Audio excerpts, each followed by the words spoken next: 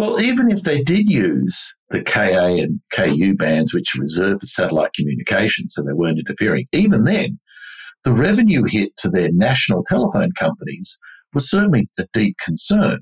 And to operate an Earth facility to receive the signal was also a big concern. So they refused to give them license. Even before the last spacecraft was launched, Motorola declared Iridium bankrupt and started to walk away.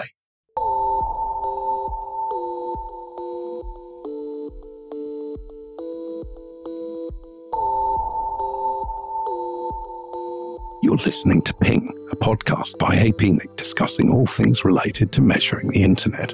I'm your host, George Michelson. This time, we're talking to Jeff Houston from APNIC Labs in his regular monthly spot on Ping. Jeff and I had a discussion about satellites, and especially the newer low Earth orbit internet services, which are taking the world by storm. Jeff, welcome back. What should we talk about this time? As a nerd, I always think the coolest nerd thing possible is rockets. Oh, I know, isn't it amazing? And indeed, this is a real kind of 20th century, 21st century kind of story.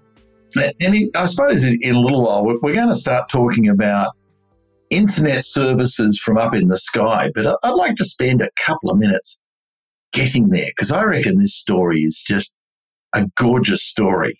I do like a good rocket story. Well, I have to take you back to the plague years, not of COVID plague, but the Black Death in London in, I think it was 1642. And Isaac Newton's family didn't like him being in that, cesspit of infection called London, and shunted him out into the country. And he had a remarkable period of work that he did. So lockdown, ISO gave him his creative energy. It worked for him. It did work for him. Yes. And, sitting under an apple tree, falling on his head, I wonder what this gravity thing is. No. His experiments and calculations were actually based around gravity, but were in an entirely different bent. And it was sort of this thought experiment that said, if I throw a ball or a rock, moderately quickly, it'll go a while before it falls to Earth. And if I throw it faster, it'll go further before it falls to Earth. If I throw it fast enough, what's going to happen? And he postulated that if you throw it faster than 11 kilometers per second, that's one hell of a throwing arm. It is a good arm, but it'll never come back to Earth. So if you throw it really fast, faster than that, this rock, this tennis ball, whatever you're throwing at that speed, is off to the way beyond. It's never coming back to Earth, probably to the sun, I guess. But there is this critical speed that if you throw it just fast enough, it'll never fall to Earth, but it will circle it. Because the Earth's gravitation will capture it, but it's moving fast enough that it never quite brings it down. And it kind of sat there as a thought bubble. This is cool, but it wasn't really useful because, as you said, that's a big throwing arm, right? 11 kilometers a second. 17th century, they didn't generally have the technology that was going to practically demonstrate this happening. Right, not even gunpowder would make things go that fast for sustained periods. But along came a gentleman whose full name, to give him credit, is Dr. Robert Hutchings Goddard. And yes, NASA's Goddard Space Flight Center is named after him. And in 1926, he was mucking around with what we call liquid fuel.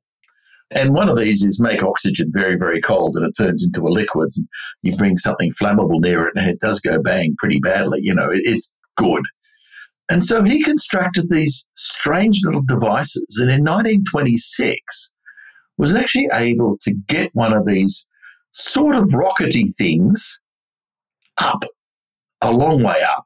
I think I've seen pictures of this. There's two guys in +4s and a weird contraption of kind of tubes like ASCII letter O, and the rocket engine is in the top half of it for some bizarre reason that I simply do not understand. It's a truly weird rig, but whether it looks like a rocket as we know it or not, the point is he worked out a way to use liquid fuels to get some truly phenomenal acceleration. Exactly. And it sort of sat there as an oddity until German physicists in the 1940s, in fact, a little bit before that, started taking up this work and introduced fuel pumps, gimbal steering, gyroscopes, and started to sort of create these long pencil-like, barrels of fuel with a pump at the bottom and an ignition system.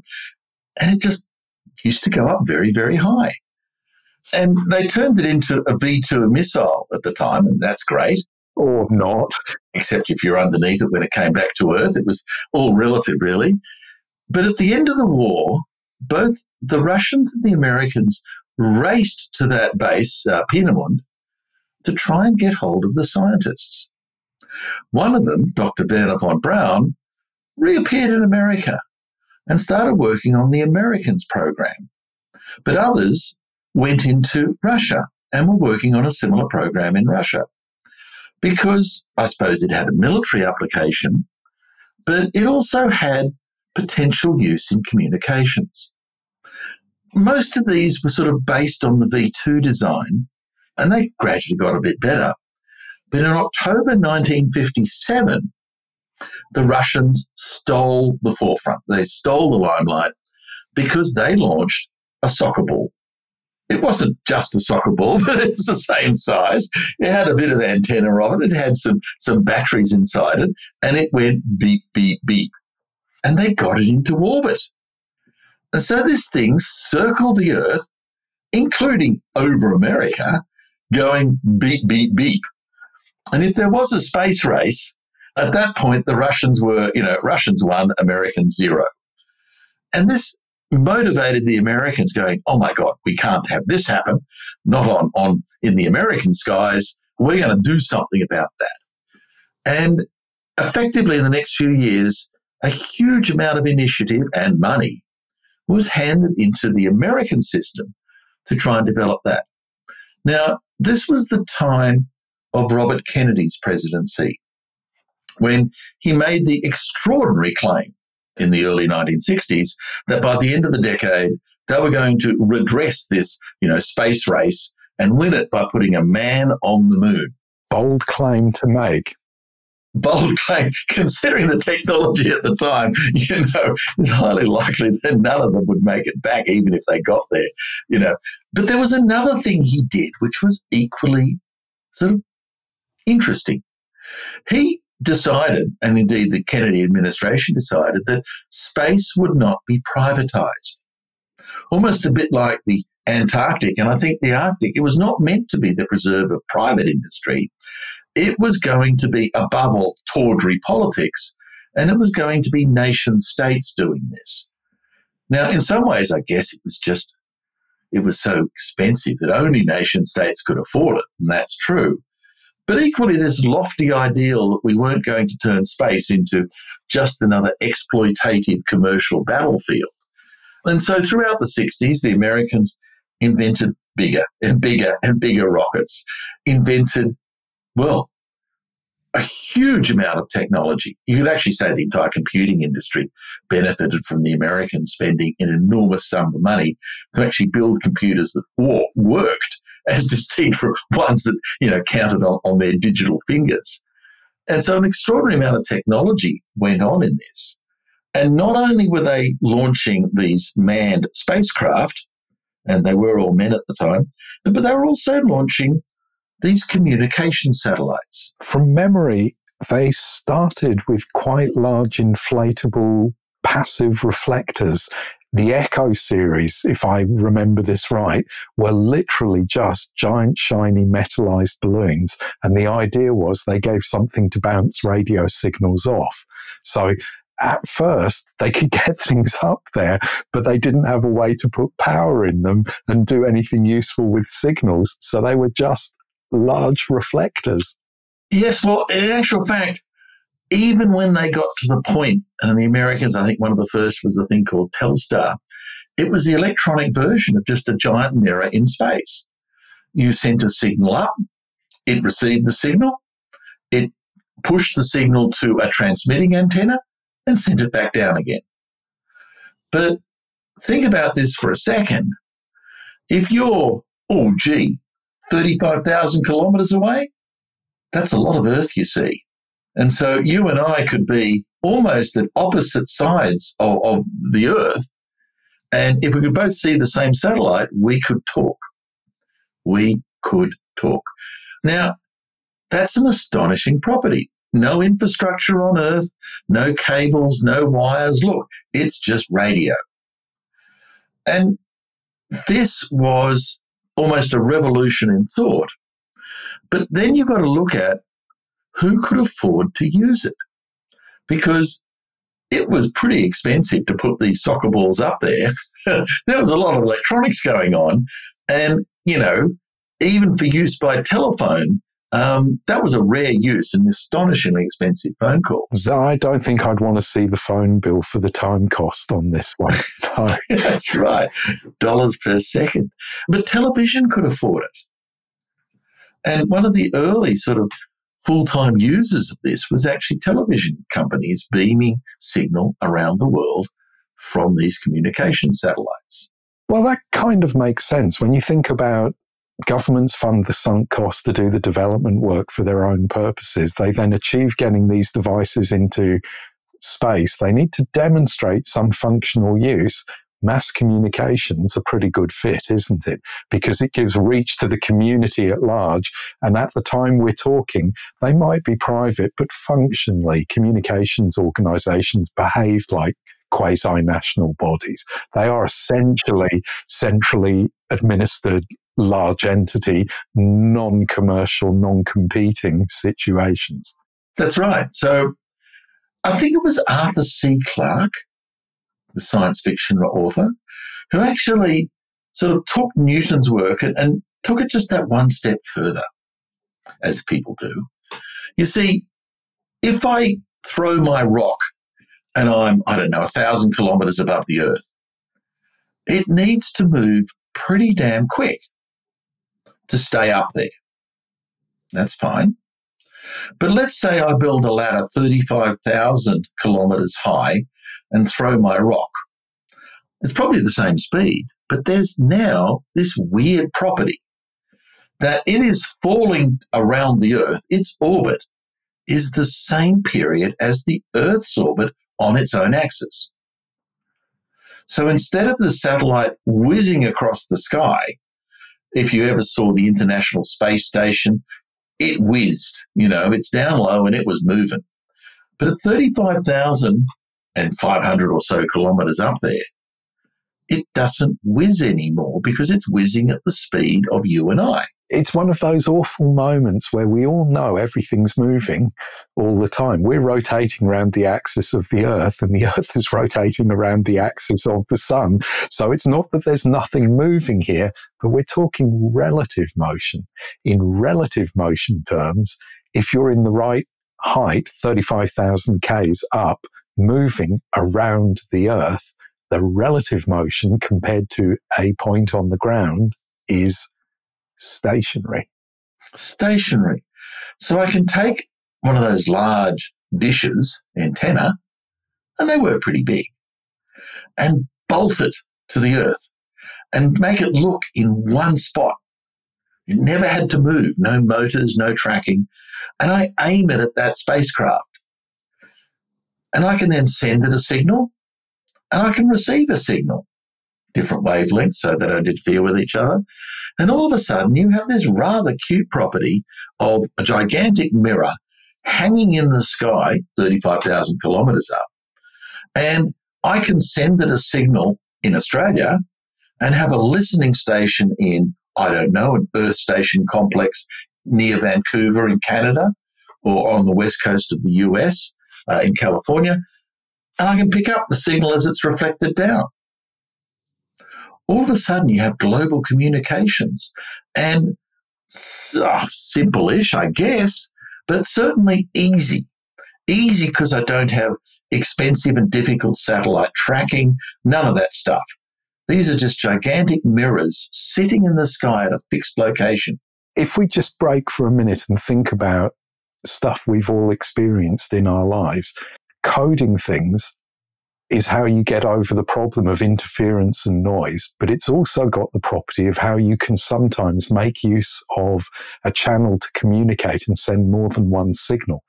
And it's no coincidence that the technologies we have now that are able to send 2 or 3 or 4 or 10 or 20 signals in apparently the same radio frequency at the same time exist because people look at this facility you've just described and say, gee, this is a very expensive machine for sending one voice up and one voice down.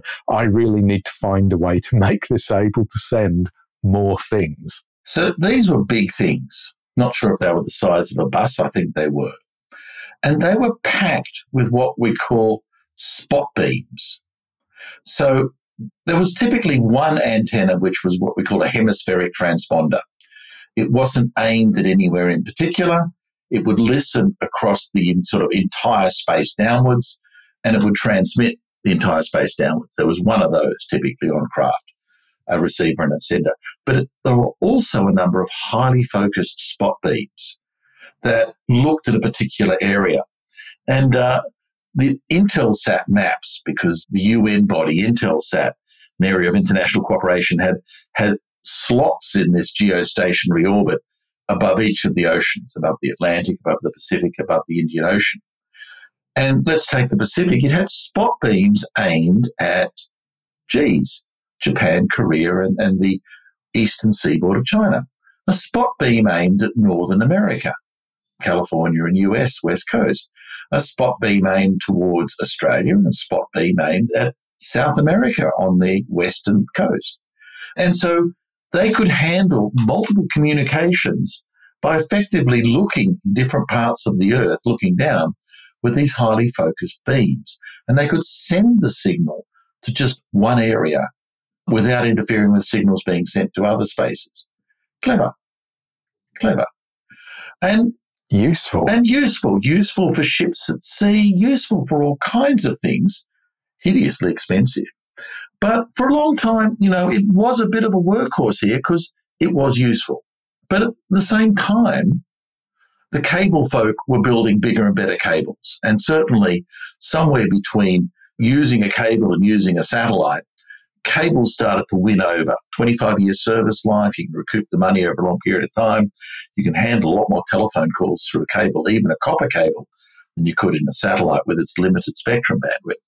So they were kind of there, but they serviced a niche that you couldn't do with cable, like Inmarsat's ships at sea. Like, haven't got a cable towing behind the ship. Haven't got a cable, or, head off somewhere in the bush, a long way from anywhere, then a satellite phone's all you've got left, right? So this went for a while, but it was hideously expensive. So we have a technology that's modern. It's a theory from the 17th century. We didn't have the capacity to put things into the position until the 20th century.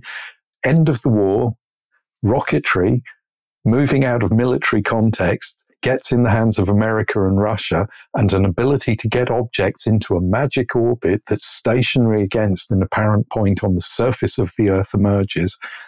It's good for broadcast communications, and so people start using it for things like public television, football games, the Eurovision Song Contest, international telethon type things. It moves into telephony, but at the same time, exactly the things that people develop to share that bandwidth and use it to make it economically viable at scale turn out to be applicable to wires. And so you're saying the wires turn out to kind of steal a bit of a satellite's lunch when it comes to having a niche for service, until all we're left with is kind of the set of things that a wire is too expensive to serve and a satellite is all you've got. Right. So Pacific Islands, satellite, until they finally got cable. Niche areas. But you remember when I said Kennedy had said no private enterprises? Well, that view kind of dissolved. And don't forget, the American government effort of putting large amounts of rocketry into space ceased with Apollo 17. Apollo 18 was actually built, and you can still see the rocket at Cape Canaveral. And if you're over there, have a look. It's a very, very big piece of machinery lying on its side. Highly impressive. But it was never launched because they decided this was just really a gigantic waste of money at that point. No one was watching it. It was ceasing to amuse the masses. Let's not do it no more. And so space was sort of put on hold. And it was a little bit of time before the space shuttle came in. But in that time as well, private industry started to prick up their ears and pay attention. And one of the folk who sort of noticed was that radio giant Motorola. And Motorola did the sums and realized that instead of going for something way, way up there, 35,000 kilometers away, needing a big dish and big infrastructure, if you went very fast, just above the Earth's atmosphere, you could probably get there with a handheld piece of electronics. You wouldn't need a giant dish to pick up the signal and to send something down to the ground. Right. It wasn't exactly fit in your pocket. It was probably a two-handed thing, but that's all it was. It was just a big telephone, but it was still a battery-powered telephone, thought Motorola. Right, but that's the part about on the ground. But the part about up in space is if you're sending it up there, you want to make it as small as you possibly can. You don't want to have a dish the size of a football field to make this work. So they found a sweet spot of the technology they understood to make something they could launch that would also talk to devices on the ground. So let's talk for a second about sweet spots because, again, there's a little bit more physics coming in. Caution, physics alert. The difference between Mars and Earth, and there is one, is that Mars is slightly smaller. Now, in all other respects, even geologically, they are pretty much the same. But because Mars is smaller, the gravitational force at the core, the iron core of Mars, was insufficient to keep it molten. And when the iron core solidified, it stopped rotating. Now, a rotating body of iron produces a magnetic field. We all remember this from physics. And the Earth has one. And that creates a magnetic field that comes out at either magnetic pole and wraps the world in this sort of magnetic blanket.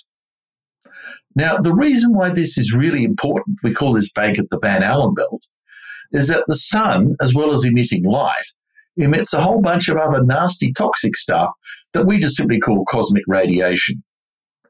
And without the Van Allen belt, we'd lose our atmosphere just like Mars. It'd get stripped. Now, what you want to do with a satellite is either you've got to coat it with an awful lot of shielding and use wide track electronics and stuff that can withstand pretty heavy-duty radiation, because up at the geostationary orbit, there's not much of the Van Allen belt left. You're above it. You're unprotected.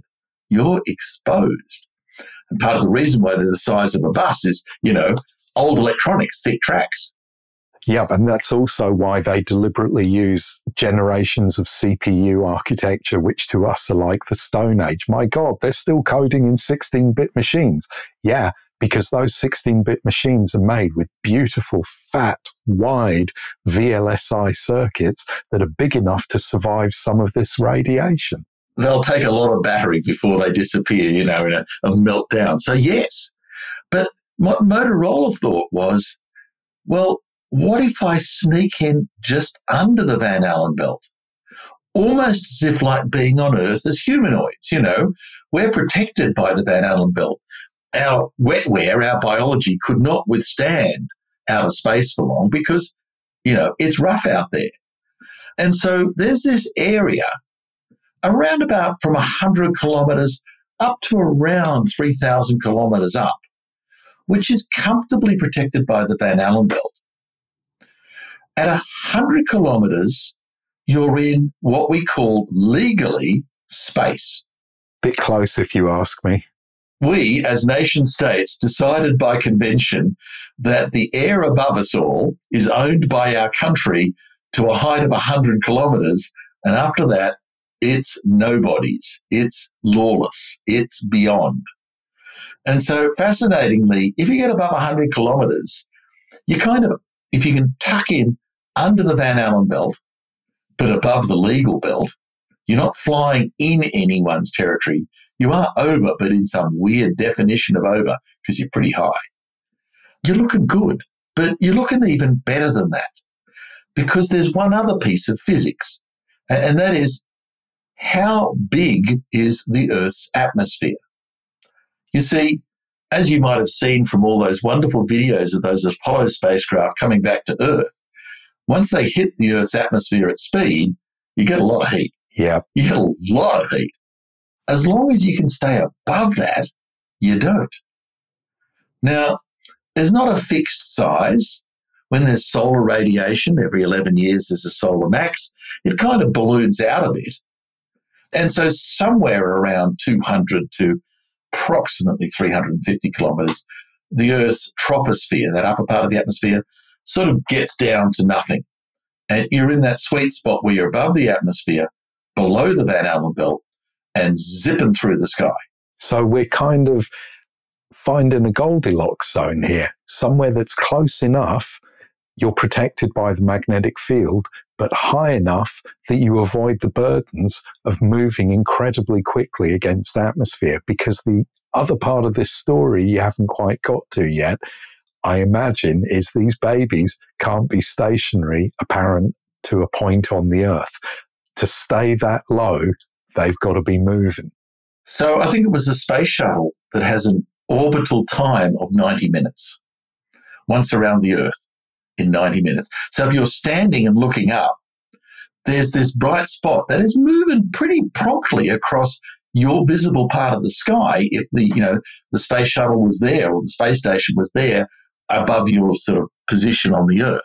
So if you tried to make a communication service based on one low Earth orbiting satellite, it'd be pretty weird. You get 90 seconds and that's your blooming lot. Yeah, for another 90 minutes, a few seconds, do it again, wait, do it again. And you'd be swinging your antenna across the sky to track it. You'd have to swing it pretty fast. Yeah. So Motorola thought, hang on, why don't we launch a constellation of these so that when one disappears over the horizon in, I don't know if it's north, south, east, or west, it really doesn't matter, another one will appear on the horizon behind me. So at any point, there's at least one satellite I can see. And with a little bit of cleverness, say Motorola, with enough density of Earth stations, you can actually make these mirrors work. So you aim at mirror number one as it zips across the sky, and as it sort of descends below the horizon, you track back to satellite number two with the second mirror and track that across the sky, and the next, and the next. Now, do I need to track it? It's pretty close. And in space terms, 200 kilometres is indeed next door. There's nothing in the way. So you might have an antenna that gets pretty terrible signal for part of the time, and then it's in a magic point and it's getting damn fine signal, and then it fades out again a bit, but you don't have to move that antenna very much, if at all. And with enough up there, you don't even need to worry about it, because you only need to look up, and instead of going horizon to horizon, you're just looking above and going swish, swish, swish, straight on top of you. This is a situation which sounds like this would work wonderfully if only we had computers to decide how to do things, where to look, when to listen, when to move to the next one, how to manage my engagement with this constellation. It begins to sound like this could work if we had a computer to keep things running sweetly. And Motorola got there. At the time, data didn't really exist as a commercial market. So oddly enough, this was a telephone-based service where up in the sky were these gigantic reflectors that took you back down into the Earth's telephone network. But you could be on the top of Mount Everest. You could be anywhere on the planet. And then basically, as long as there was an Earth station for the Motorola service, Iridium, somewhere close to you, you were there. You were there. Brilliant idea. Expensive, $30 billion. But all the folk who are running telephone networks on the surface of the Earth saw competitor in bright, shiny 10-foot high letters and thought, if they make all their money selling service to, I don't know, rich Europeans and rich Americans, when they appear over our sky, they don't need to make any money at all. They can sell their service at any price because they've made all their money in another market, so they can dump on us. Now, for Motorola to make Iridium work, they had to have spectrum licenses on each of the countries where they were going to offer service. Physically, all over the planet. Legally, only countries that signed up. So it's kind of a corollary to it's my airspace 100 kilometers up and rising.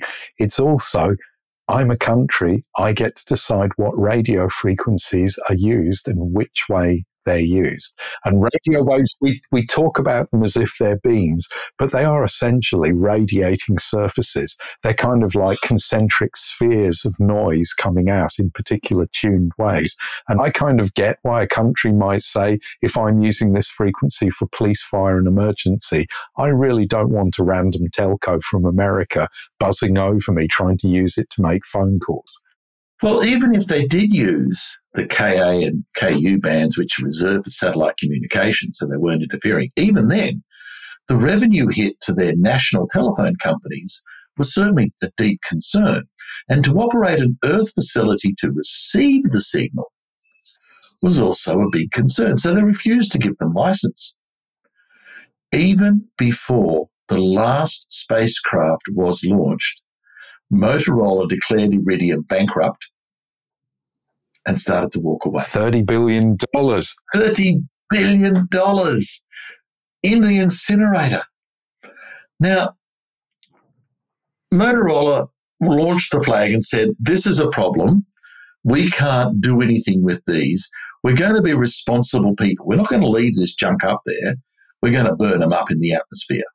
We're going to take the station-keeping fuel that we had there, the hydrazine, and we're going to steer them down so it touches the Earth's atmosphere, and the entire Iridium constellation will disappear in flaming glory. Much consternation in the US because many people were using it, including the US military. And while they didn't want to buy Iridium, they wanted it working. And so they persuaded someone to buy it off them for $30 million. You just dropped 3 zeros. And fascinatingly, even though they had 25 gallons of hydrazine in each spacecraft, which was meant to be enough for about 5 years, they're still up there and they're still doing just fine. So Iridium is still kind of a going service, except, and the big except is, it's a telephone-based circuitry that each circuit that you can get on Iridium is around 6.4 kilobits per second. It's like the very, very, very early days of mobile phones. And that Motorola experience, I think, scared everyone off until the latest round of billionaires appeared in the scene. The Elon Musks, the Jeff Bezoses of this world. Well, $30 billion isn't worth as much as it used to. So perhaps now things have changed. But I suspect a quality here is a lot of that 30 billion was the cost of getting into space. Space was still an exceptionally expensive proposition.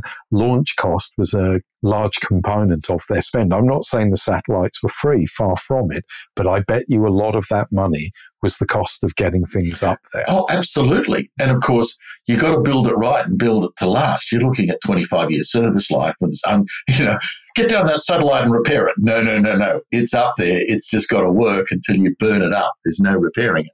So it kind of sat there for a while as a salutary lesson on how to waste $30 billion until the billionaires came along. And you've seen it with Amazon and their rocketry. You've seen it, of course, with Elon Musk and Starlink. We've even seen it with John Carmack of Doom fame and his attempts at getting into space. It's wonderful. It's absolutely wonderful. But in some ways, you've got to admire SpaceX, because all the other ones, you create this massive sort of launch vehicle with its pumps and thrusters and gyroscopes and phenomenal electronics, send it up to the atmosphere, and then let it fall back to Earth, hopefully in the ocean so it doesn't hit anyone on the head, and that's the end of it. Pretty expensive. Even the space shuttle that the Americans had built, they were getting the booster rockets back, sort of, but not much else. You know, the stuff just fell to Earth. But Elon left enough fuel in these vehicles that he actually was able to land them.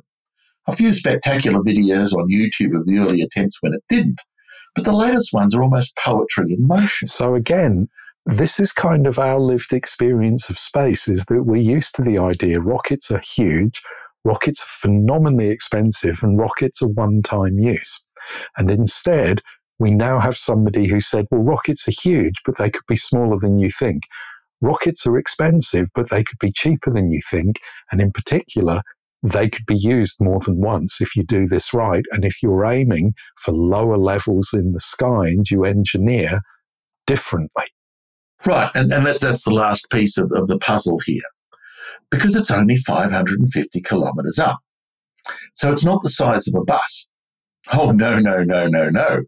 It's basically a large shoebox and a folding sail, which is its solar panels. And that's it. So you don't launch one, you launch a rack of 30.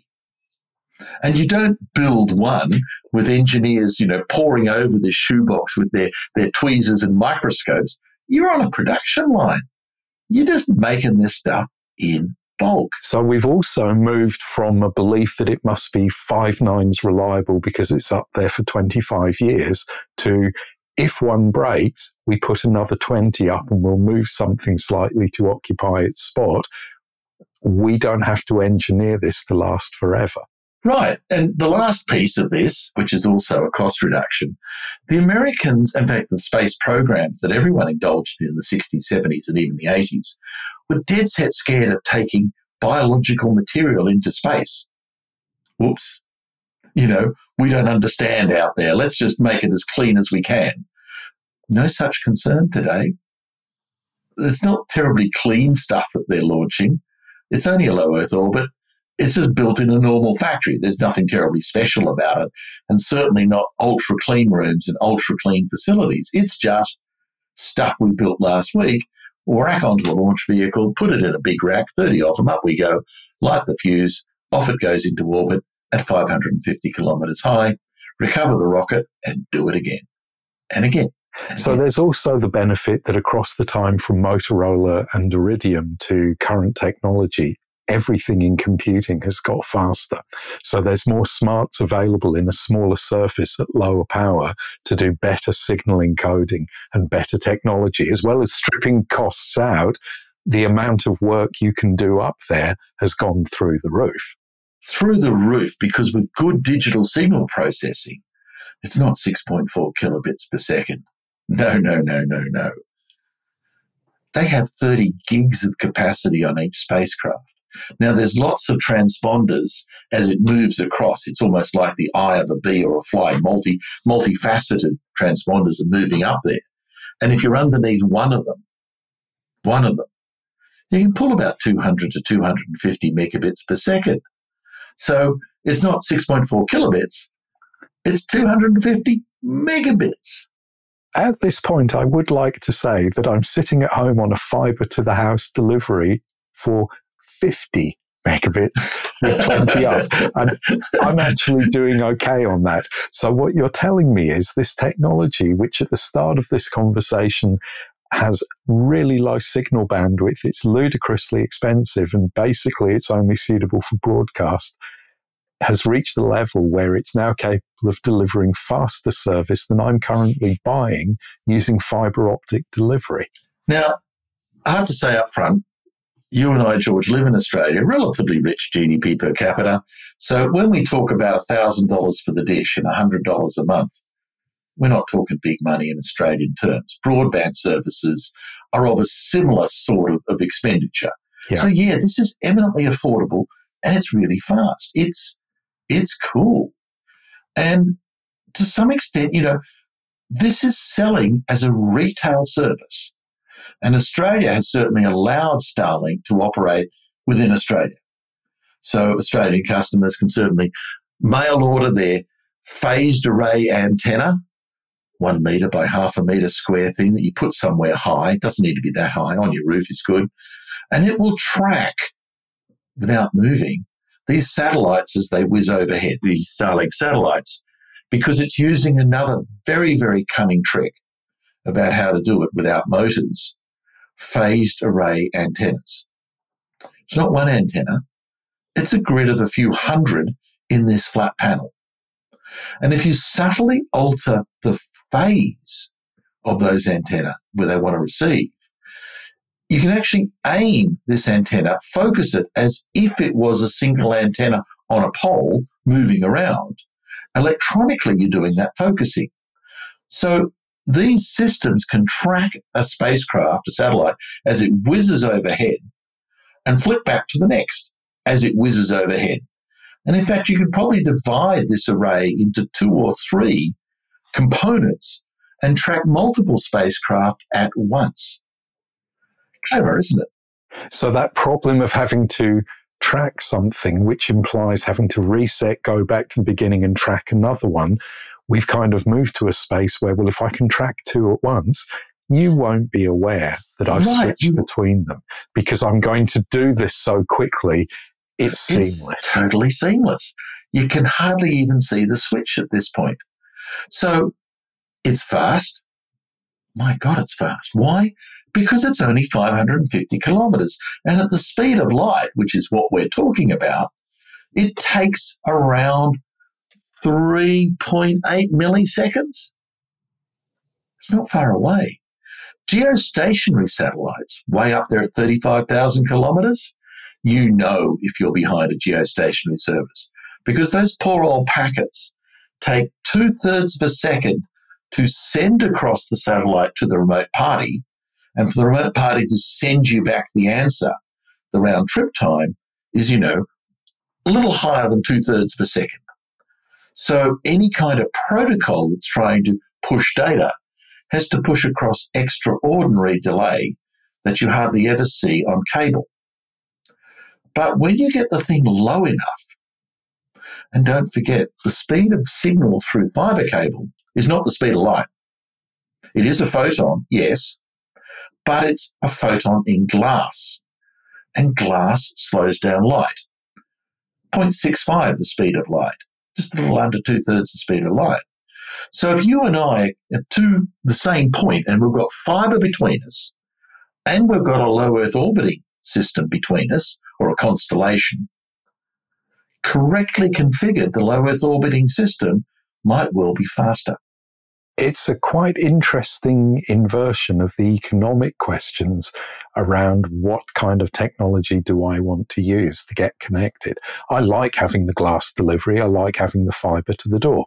But at the point where the cost of service is within scale, the infrastructure cost to make this available to a lot of people, and particularly rural and remote people, to lay that fiber, that infrastructure cost is really non-zero. And we start to get back to the regulatory component of what it is to be in a digital online economy.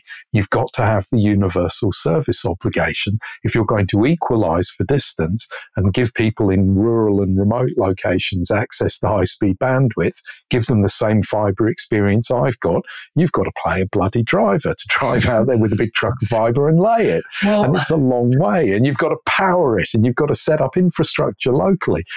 So if you could flip this over to using low Earth orbit satellites, and if it's the same kind of delay and the same kind of bandwidth, this is starting to sound like this is a really good fit. You ever seen those annoying television sales ads from your youth? But wait, there's more.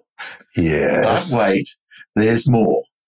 Because Starlink is moving to its Generation 2 satellites. You see, the thing about low Earth orbiters and mirrors, if all they are is a mirror, then you need to have an Earth station within a few hundred kilometres of where you are for every value of you.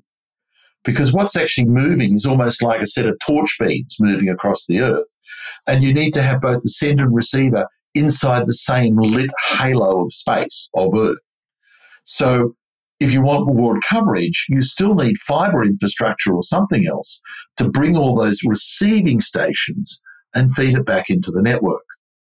So you're saying there's a cost component of infrastructure that still has to exist if this is the model you're working on. It's not exactly, it's as cheap as the cost of the dish at each consumer.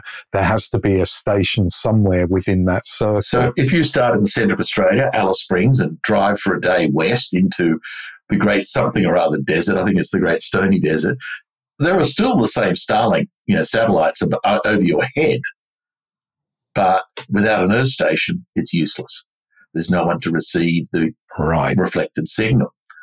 It's not quite as simple as it sounds. Whereas if you're in the outer suburbs of a big metro area and you then talk about towns and villages within 100 kilometres of there, you can still do this and you can save some money, but it's not actually getting you out to the deep bush. But wait, there's more. Because V2, Generation 2, is equipped with lasers. Oh, great. Lasers. Oh, great. And they're basically self-steering lasers. They actually lock in. And each of these V2 craft, of course, have lasers and receivers. And it's space. I don't need fibre. So this isn't about lasers pointing down at us. This is about lasers pointing to each other. And they operate again at the speed of light. It's just unguided photons. So you can beam up, hop across, and come down. I could beam up where I am, east coast of Australia, hop across, can I hop across 30 of them, 100 of them, and come down in London? Well, you could. Wow. All of a sudden, I don't need a huge amount of dense Earth station deployment to cover the world. I'm kind of sitting here thinking that's a lot of switching going on up there in space. There's a lot of behavior which sounds quite like what happens inside extremely expensive crossbar switches in a data center, working out how to handle hundreds and thousands of packet routing decisions across this field.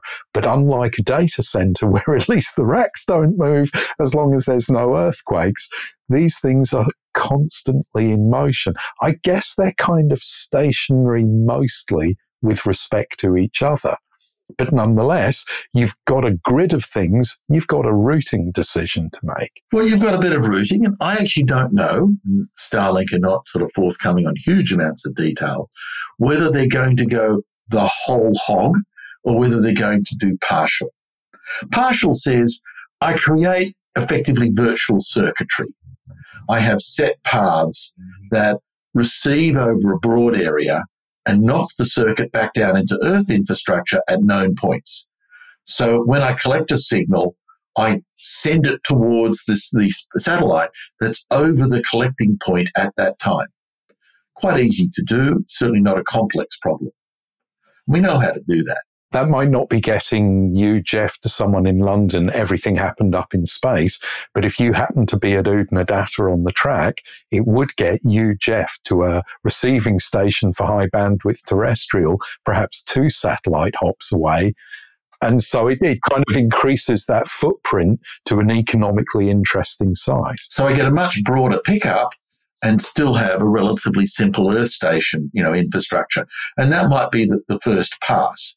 It doesn't need a huge amount of electronics. And the Gen 2 spacecraft are bigger. They weigh more solar panels. There's more in there. But they're by no means supercomputers yet. So that's the first step. Second step, multiple orbital planes. So you laser it further up to the intersatellite plane, do a more complex switching, and then lever it back into the close one and then drop it back down to Earth. So somebody once said to me, the problem with satellite communications is really the atmosphere. And the LEO satellites are sitting in that sweet spot. They're above the drag of the atmosphere, and they're below the Van Allen belt. But also the signal that they do, if they used, for instance, lasers for communication, it would have all of the problem of transmitting through the atmosphere. So they stay in radio frequency because that mostly works. If we now imagine there's a layer of satellites close to us we can see and talk to, and there's a layer of satellites higher above, it doesn't have that burden, does it? Their laser communication is completely unimpeded by atmosphere. It's remarkable. It's such a seductive dream, and I can see why the Starlink folk are kind of going, well, if the launch cost is low enough, and there's no real limit on how many I can put up there, and they're going for 12,000 satellites. The answer is, well, okay. Well, no real limit. So we are still talking that although space is in principle no longer no commercial use, it's a highly regulated space. It's not. And in some ways, these companies are going for local regulatory clearance in a number of regimes and kind of going to the rest of the world, well, I'm not going to ask you, I'm just going to do it. Wow. And so there has been an ongoing conversation between Starlink and the FCC over what happens with these spacecraft when they're above America. And Jeff Bezos' company, Amazon, has just, got some tentatively approvals from the FCC for his Kuiper system of 4,000 spacecraft. And the Chinese have just gone public, and they haven't asked the FCC, I'm like, why would they, on plans to launch 12,000 of their own. And I believe there's a European initiative in a similar sense to provide a service that is subject to European regulatory So here we go with this amazing resource, that narrow belt above the atmosphere and below the Van Allen belt, where if you launch enough, even though they're whizzing around, there's always 2 or 3 in view. And the electronics is good enough below the Van Allen belt, don't need to sort of line it with lead, where you can actually do surprisingly good stuff. And you can provide pretty decent service. Now, it's not cheap, but it certainly gets to all the corners of the earth that you'd like to get to. But well, we say it's not cheap, but I suspect in so many ways, in infrastructure terms, it's still significantly cheaper than fibre to the nation.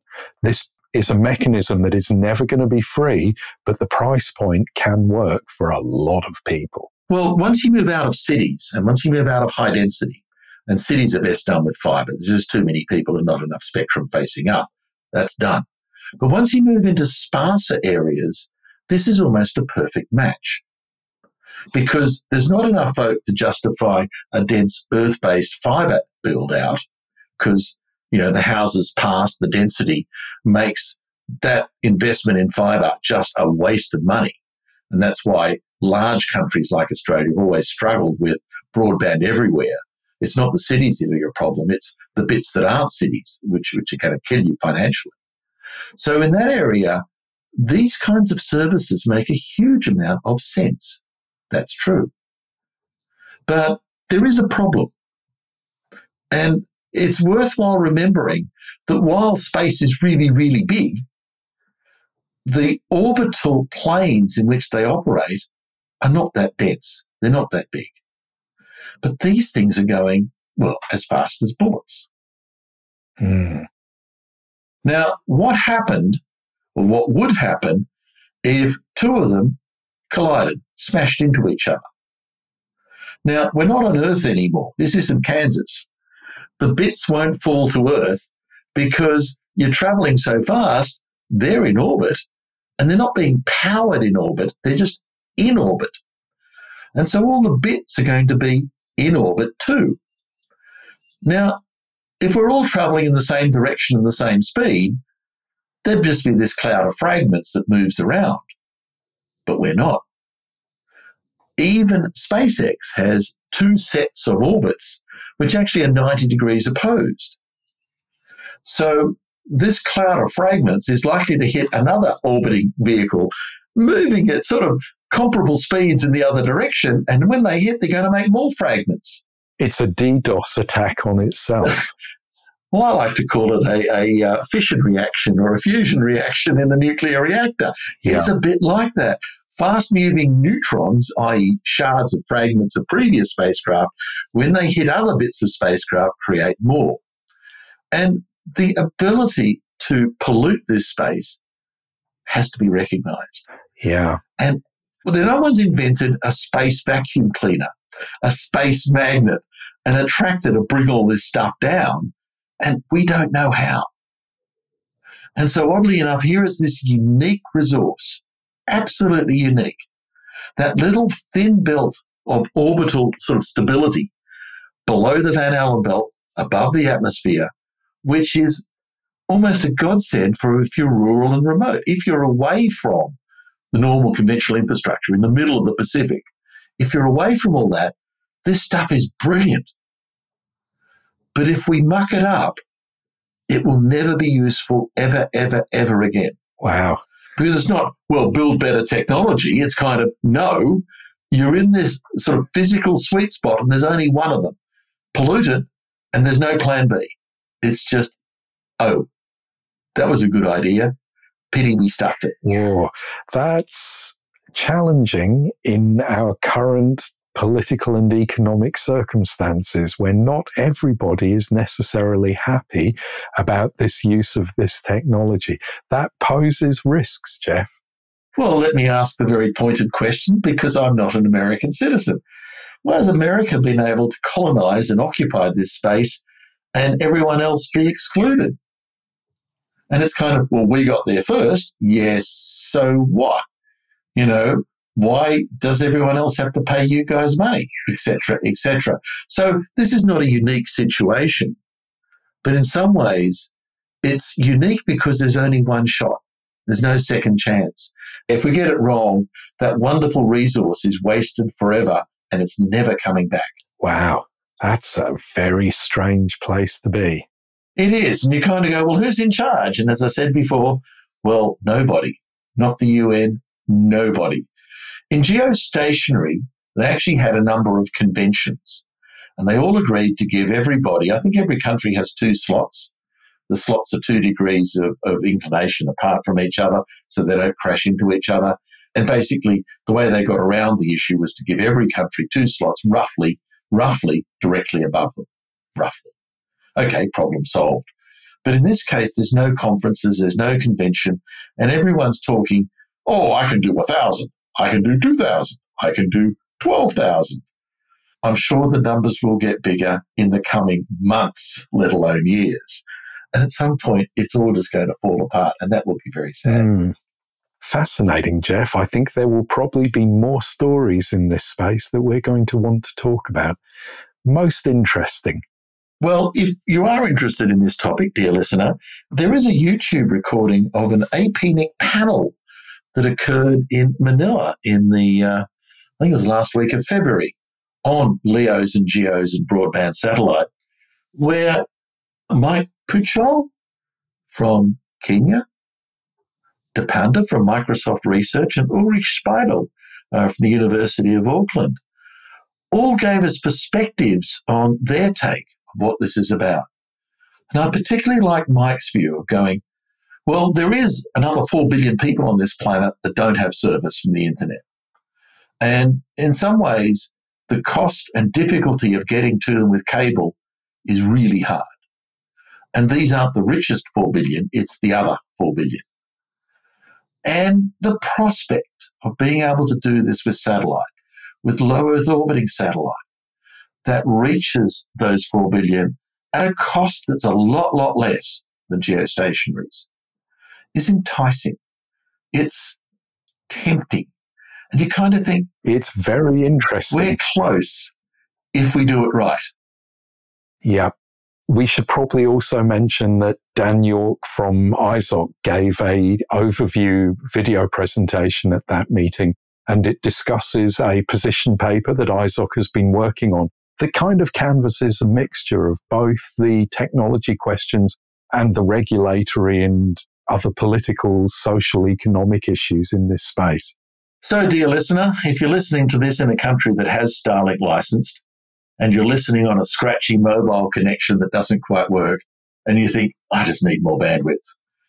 Well, there is an answer. There is an answer. And certainly the tests that I've done and others have done, you can make it sing and dance. You can make it work just brilliantly. It's amazing stuff. Thank you, Jeff. That was very interesting. It's a pleasure, as always. If you've got a story or research to share here on Ping, why not get in contact by email to ping@apnic.net or via the APNIC social media channels. Also, remember the measurement at apnic.net mailing list on Orbit is there to discuss and share relevant collaborative opportunities, grants and funding opportunities, jobs and graduate placings, or to seek feedback from the community on your own measurement projects. Be sure to check out the APNIC website for all your resource and community needs. Until next time.